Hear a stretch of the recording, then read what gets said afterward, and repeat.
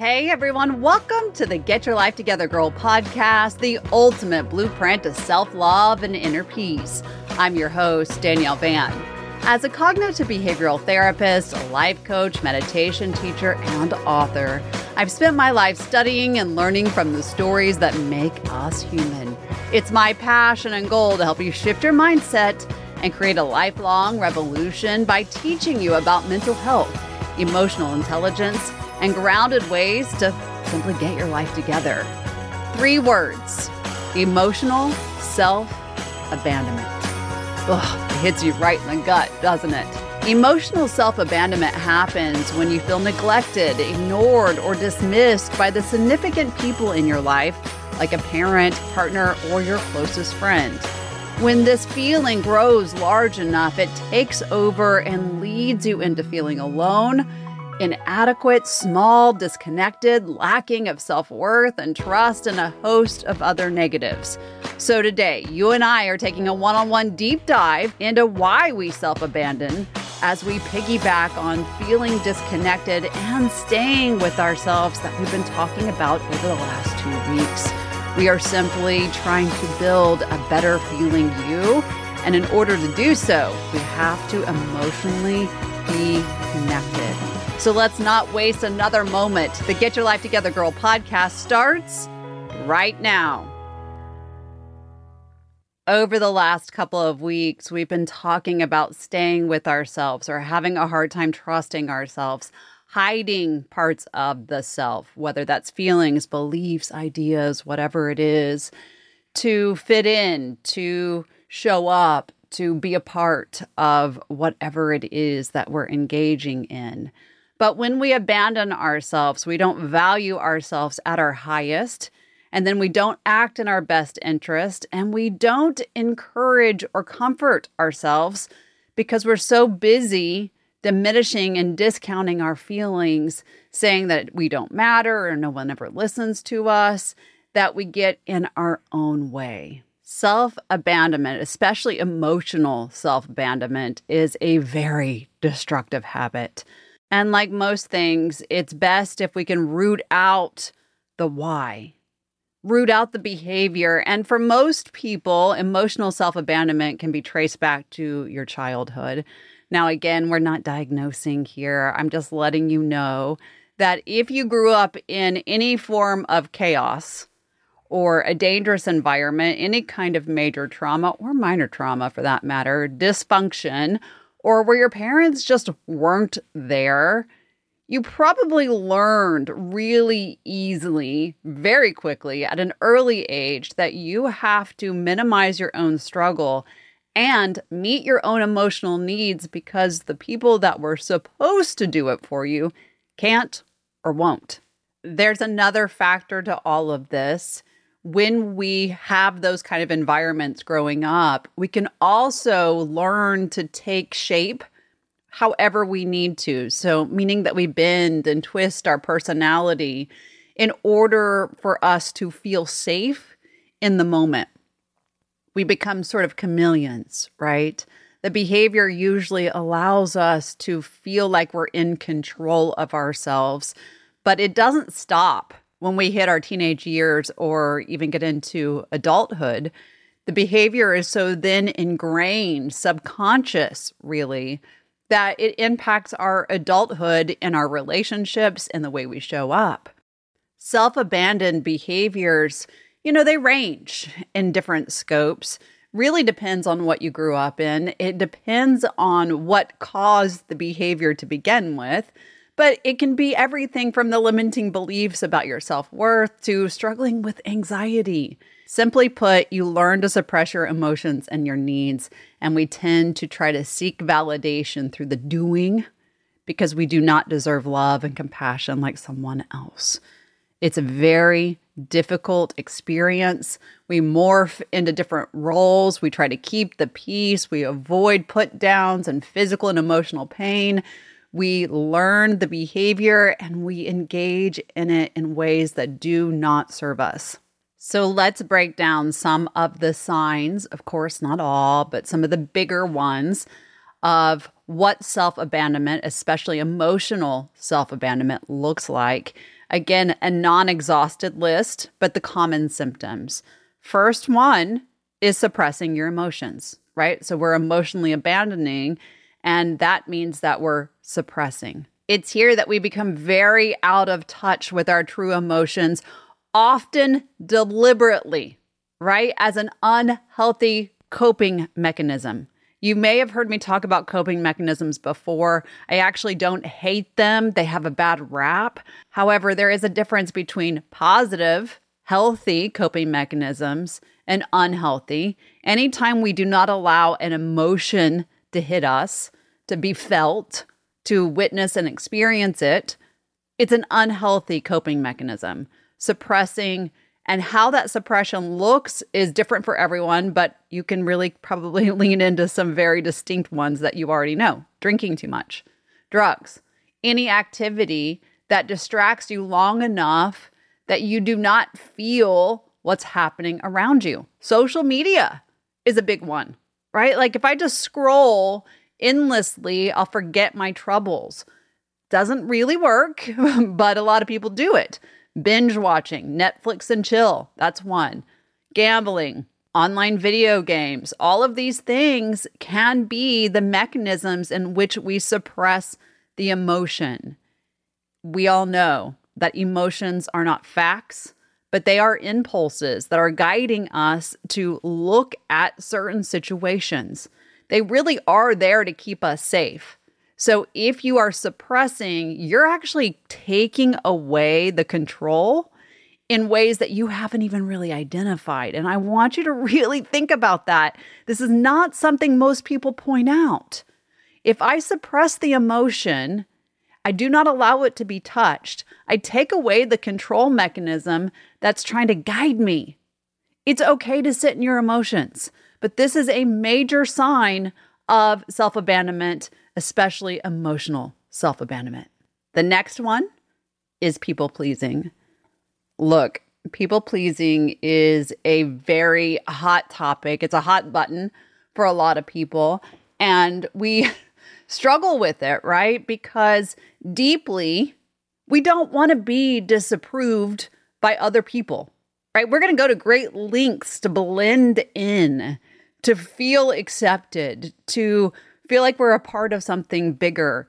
But when we abandon our true selves in the process, we're not allowing ourselves to be genuine, to be authentic. When we emotionally disconnect, you're going to hear yourself apologizing more often for things that don't even belong to you. It's this excess blame of the self. You feel like a burden for everything that you do or don't do. You can't say no. You're uncomfortable if somebody's upset with you.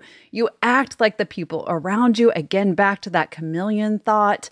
You need praise to feel good. You go to great lengths to avoid conflict. And you will not admit when your feelings are hurt. You're showing up so that you chronically avoid conflict. And every time you do that, you take a step back further and further from the self. You take a step back from the emotional self. It's no surprise that one of the biggest indicators of self-abandonment is driven by your desire to control the outcome of the interactions that you have and to avoid uncomfortable situations. Isn't it interesting? Again, back to the emotional understanding that when I avoid, I actually remove control. It's counterproductive. As a people pleaser, we want to be a part of something bigger than ourselves. And when we give that in a way that does not allow our full selves to be seen, we take the emotion, we take the self, and we put it on the sideline. The next one on the list really comes through when we're talking about people pleasing and emotionally taking ourselves out of the game. And that is hiding who you really are, right? I said not being able to show up authentically. When we hide, what that means is we're unwilling to express our opinions, our interests, our emotions because we are afraid of rejection. You are too preoccupied with blending in and not rocking that boat that we're, somewhat always on. And you really put your biggest priority in becoming whatever it is that makes everybody else happy. Your biggest priority is not to diminish yourself so that you're most acceptable in any situation. You are meant to be the person you are, regardless of the group, regardless of the moment, so that you can authentically live your life. The next one on this list actually goes hand in hand with this. All of it really does, right? They are all the next step of each other, but this is abandoning your values, which means that you're acting in a certain way that goes against what you fundamentally believe. You are rejecting this core aspect of yourself in order to make other people happy. Often what happens with this, though, is that we feel an emotion that is very nasty, and we take the emotion out of it, right, to abandon the values, and then we get hit with the nasty, nasty emotions that really have a hard time being suppressed, and that's guilt and fear. What if someone finds out you actually don't agree? What if they see through you? Guilt takes over. How could I think that? How could I say that? How could I feel that way in that moment? Fear of being seen. And so we don't want to abandon our values ever, right? Never. But we certainly want to realize that if we are emotionally self-abandoning on every level. The next one is to have a lack of boundaries. Ugh, right? Poor boundaries are the reason so many self-abandoners struggle with relationships and end up in repeated patterns. Repeated patterns of what? Right? What are we talking about? Yeah, things from your childhood, right? Oftentimes, when we don't set boundaries, we draw in the people we prefer not to surround ourselves with. I have lots of ladies that come and sit in front of me and they'll say, I keep ending up in these narcissistic relationships. And we talk then about the narcissistic people in their lives, but they can't make the leap between the two. They ignore their boundaries in order to give more. They ignore themselves so that they can be liked. But guess what? We end up with disrespect, hurt, disappointment. We have a hard time putting things into their correct buckets, and we struggle across the board. So if your boundaries are really weak and you're not maintaining, guess what? You're abandoning yourself. Now, to the next one, and actually the last one on our list, again, a collective list, is perfectionism. I know this is going to sound very logical, but we don't put these two together. Low self-worth goes hand in hand with self-abandonment. If I don't think very much of myself, it's very, very likely that I am not staying with myself. And when you struggle with being confident and believing in yourself, you're more likely to become a perfectionist who is never satisfied with anything that you do. I know I used to be this person. It is nasty because alongside unhealthy perfectionism, you're probably going to be overcritical, not only on yourself, but everyone else. You rarely see your accomplishments. You look at everything as a failure and you get stuck in a loop of constantly moving the goalpost for your success so that you can never live up to your own standards. There's never a way to really own, to bring in the accomplishments. That's sad. That is so sad. I know for myself, I lived like this for so long because I always felt like I needed to raise the bar. I always felt like I needed to be more in order to meet some kind of standard that would make the people around me love me more. And guess what? It doesn't work. It only takes you away from living a grounded and beautiful life. It is an ultimate form of self-abandonment. There are a few others I'm going to toss out, but again, not really wanting to go into them for the interest of time. And we want to talk about how we get out of this pattern, right? And emotionally connect. But, self-criticism and judgment, that really goes hand in hand with perfectionism, not honoring your needs, not really speaking up for yourself, always falling into codependent relationships. This is a big one. And then also not trusting your instincts. So second guessing yourself is a big, big thing. Now, I do not want to dismiss this fact because I think it's extremely important, because I want to take the guilt, blame, and shame out of this, because guess what? There are times when all of us have done this. But I want you to think about this way. Sometimes self-abandonment is a way of survival. Okay. So I want that to be on the table now, because sometimes that's really helpful, right? And it gives us this space of finding freedom from the environment in which we are living by just kind of turning off, building the wall, and keeping our blinders up. It's safety, it's protection. But if you're in a space where you are safe, know that those ways of survival are still active, and they are brilliant at attracting toxic relationships and making that codependency a big thing, like we just talked about, and giving us unhealthy patterns that impact the mental and emotional well-being.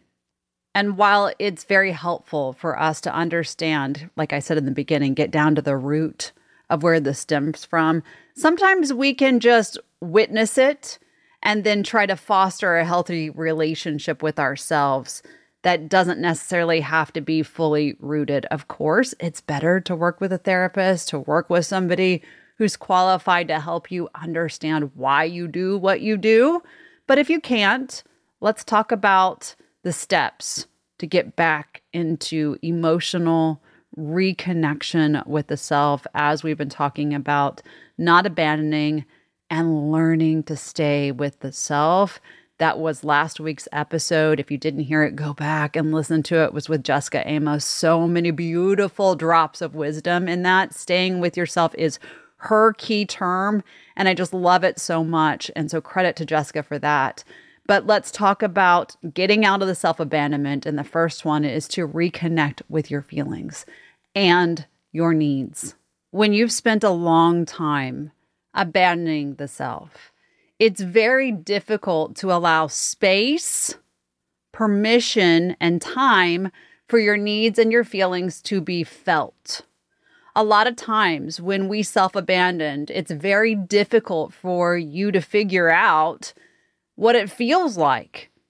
And even it's difficult to know what you need at that point. When I'm working with someone, I'll often say, what makes you feel, or what makes you, upset, or what makes you happy? And I'm generally met with the first amount of resistance of, I don't know. I need to think about that. I'm not sure. I really don't have enough clarity at the moment. And that's completely normal. It's completely normal, right? Identifying your needs or even what you want is challenging. It's not always easy, especially when you have put your emotions off to the side, you've suppressed them, you've emotionally disconnected, or you've abandoned yourself altogether. But the key here is look for space, permission, and time to go within, reflecting on what your feelings actually mean to you. I've said this over and over again, if you've been a longtime listener here of the podcast, is that my definitions of my emotions are different than yours. We have a scale, kind of this, set guideline that we have of emotions, and we have 22 of them on there. And I'm going to put them into the show notes so that you can download and connect to those and really begin your own emotional definitions. This is a very powerful exercise.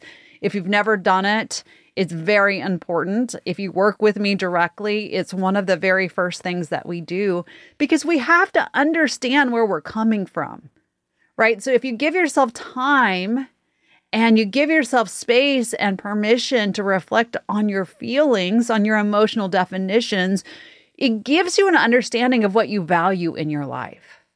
You get into a place that you can ask those qualifying discovery questions, like, what brings me joy You can ask yourself, what do I like? What do I dislike? What is it that I want and what don't I want? This is a full-time kind of experience, right? It's not going to happen overnight. If your mindset has been disconnected, it's going to take some effort to foster a connected mindset. There's no rush to it. I often am asked a very pointed question: how long is it going to take me to heal? Or how long is it going to take me to feel better? And I can't ever answer that question, and neither can you, right? Real connection is fostered.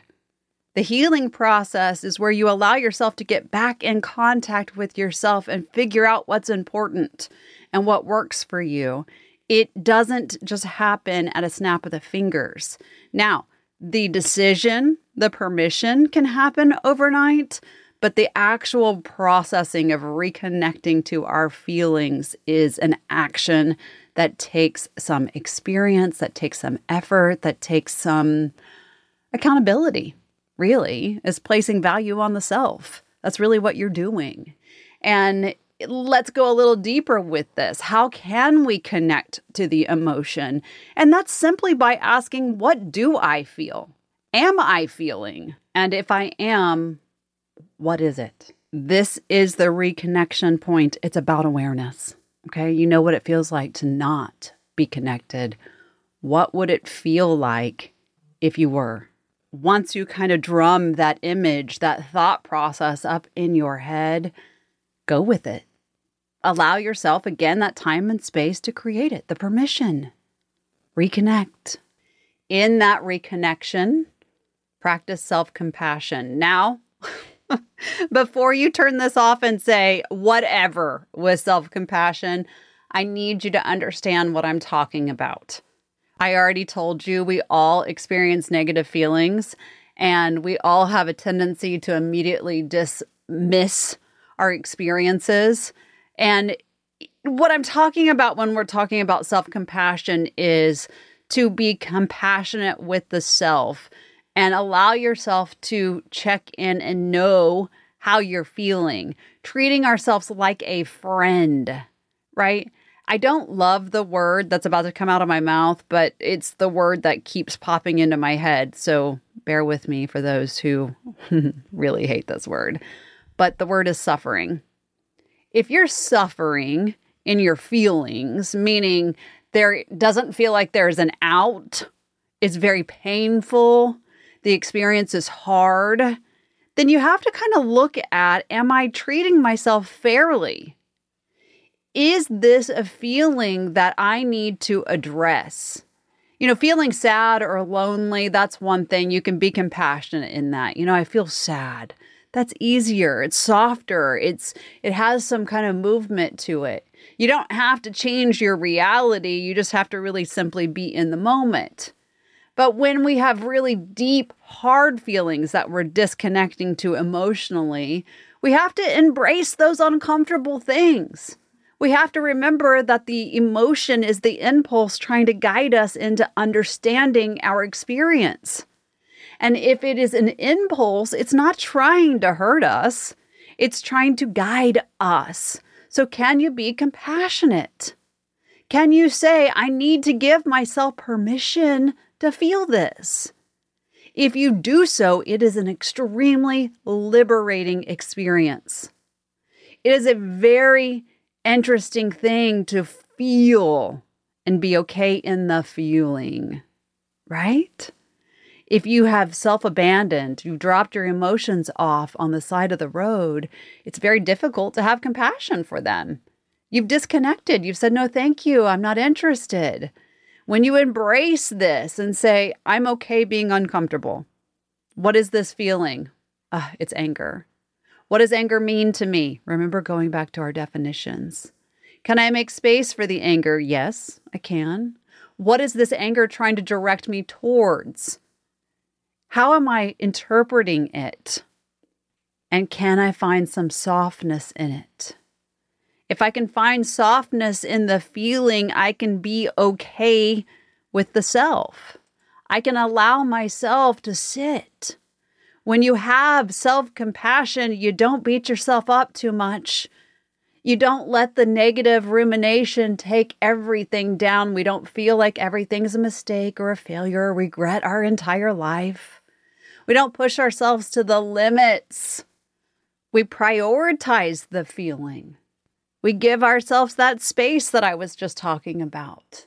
We take care of ourselves. We do not get so exhausted and tied to our moments that we refuse to offer kindness. We look at every moment with love and connectivity instead of lacking in depth and meaning. We don't just say, yeah, it is what it is, a saying that I absolutely hate. Instead, we decide to feel calm and peace. We create that in our mindset. We create healthy internal and external boundaries. We get comfortable in the displeasure of things because there's something for us in it. We set a time for ourselves to really lean into our needs so that we don't become so overwhelmed and exhausted. We give ourselves check-in points to know that, hey, guess what? I have the ability to take care of myself. And here's the evidence. I'm checking in. When we do that, there's such great benefits to that self-compassion. Greater happiness, connection, optimism, a greater mood, more motivation and willingness to be intentional and to put initiative into everything that we do, think, and feel. We have increased curiosity, this learning, this exploration of the self, which speaks to connectivity, right? We're more agreeable with our life. We're certainly more conscious. And we are certainly more willing to stand up and live our lives. Every time we take ourselves out, we say no. Every time we take ourselves out, we do not do a good job staying connected to the self. It's okay to be connected to the self. It's what we need. It's what we desire.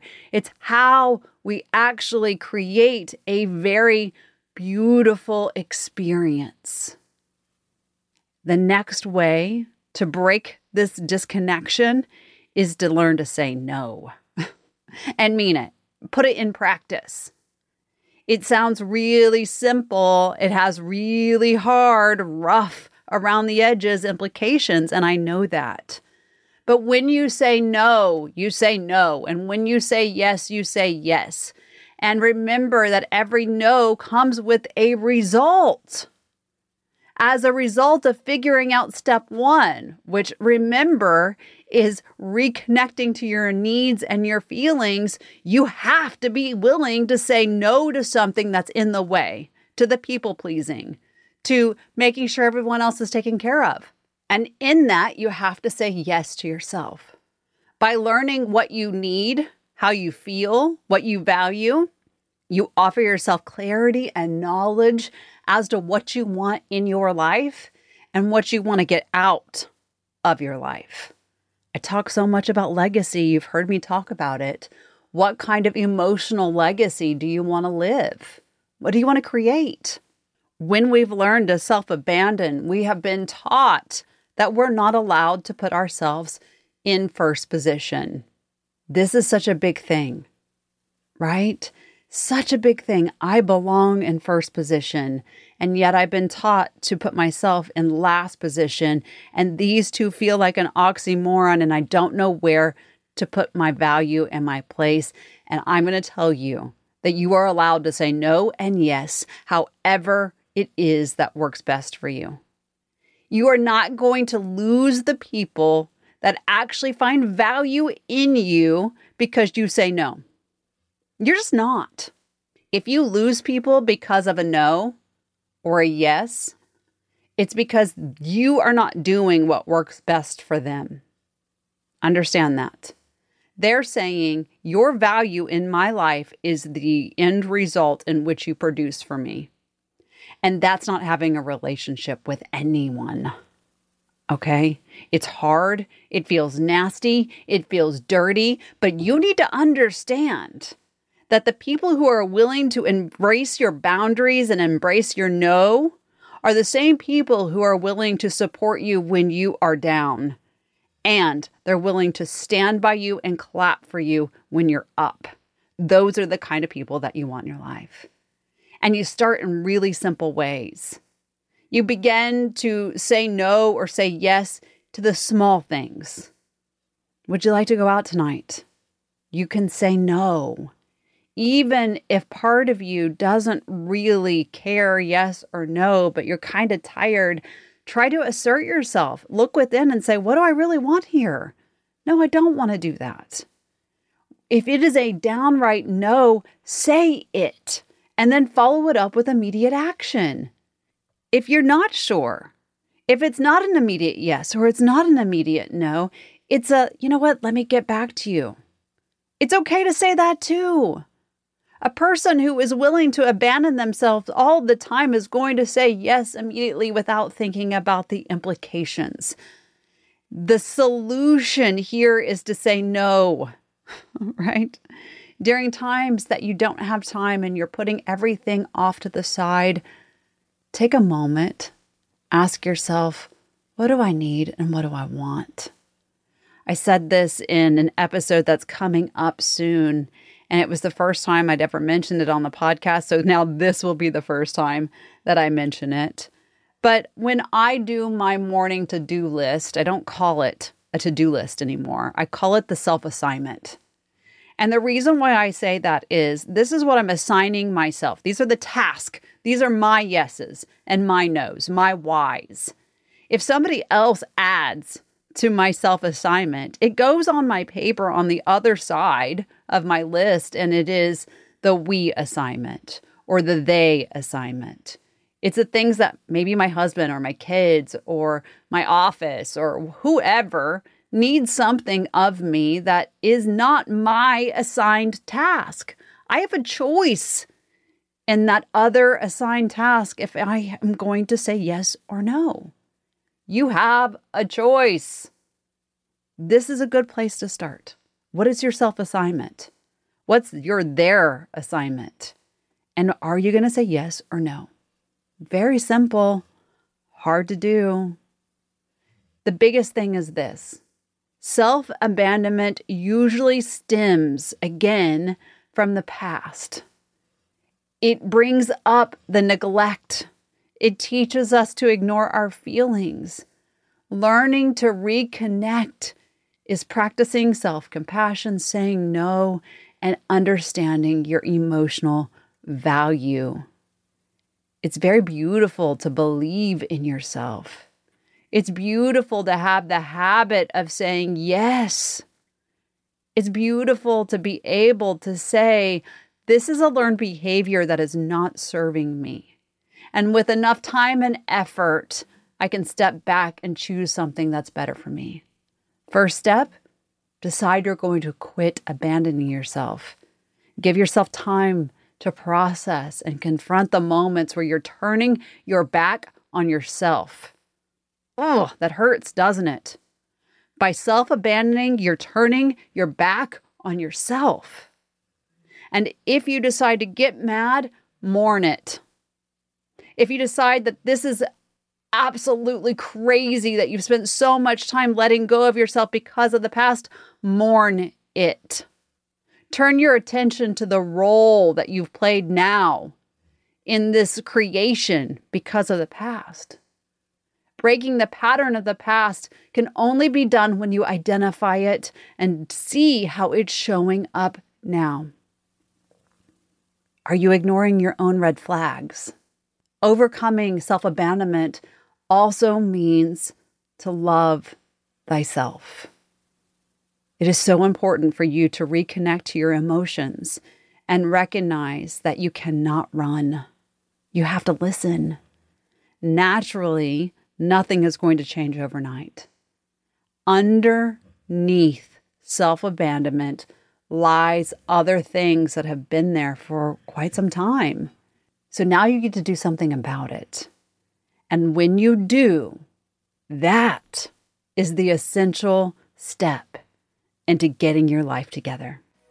Thank you so much for listening to the Get Your Life Together Girl podcast. If you've enjoyed these tips for bettering your life and are seeking daily inspiration and additional tools and tips, you can follow me on social media at Get Your Life Together Girl on Instagram, Facebook, TikTok, Clapper, and now Threads. You can also visit the show notes, my blog, and my website, including a cool new merch store at getyourlifetogethergirl.com. If you've enjoyed this episode, please share it with a family member or friend, as it helps us spread this message to those who need it. Don't forget to subscribe so that you don't miss another episode of the Get Your Life Together Girl podcast. Until next time, be kind to yourself and others.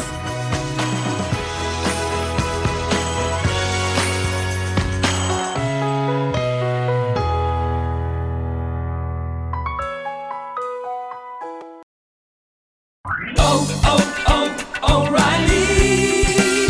You need parts? O'Reilly Auto Parts has parts. Need them fast? We've got fast. No matter what you need, we have thousands of professional parts people doing their part to make sure you have it. Product availability. Just one part that makes O'Reilly stand apart. The professional parts people. O'Reilly Auto Parts.